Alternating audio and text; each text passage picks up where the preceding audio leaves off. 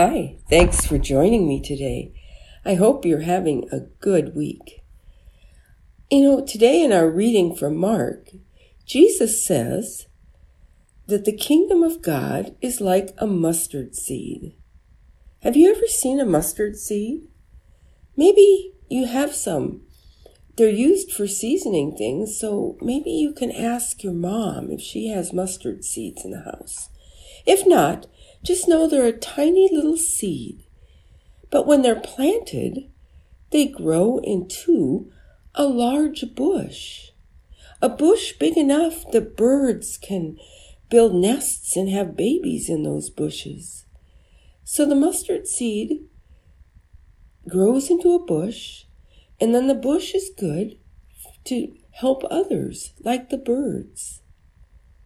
And that got me thinking about all of you. When you were born, you were just a tiny little baby, kind of like that tiny little mustard seed. But then you started to grow. And look at you now.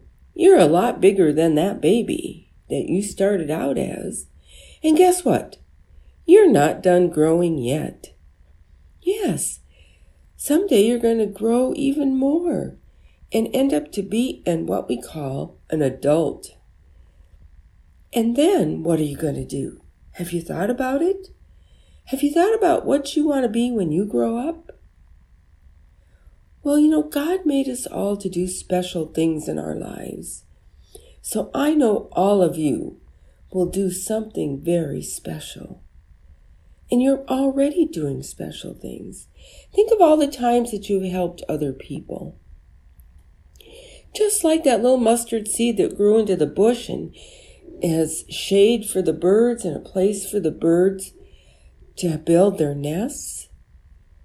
Well, I think about you as a bush.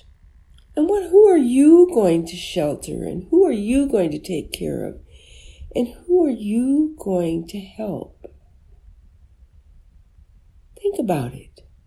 And I bet you can come up with lots of good answers.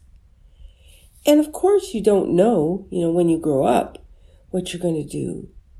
But God's going to be there with you, helping you, and reminding you that you are there as one of God's children to do very special things.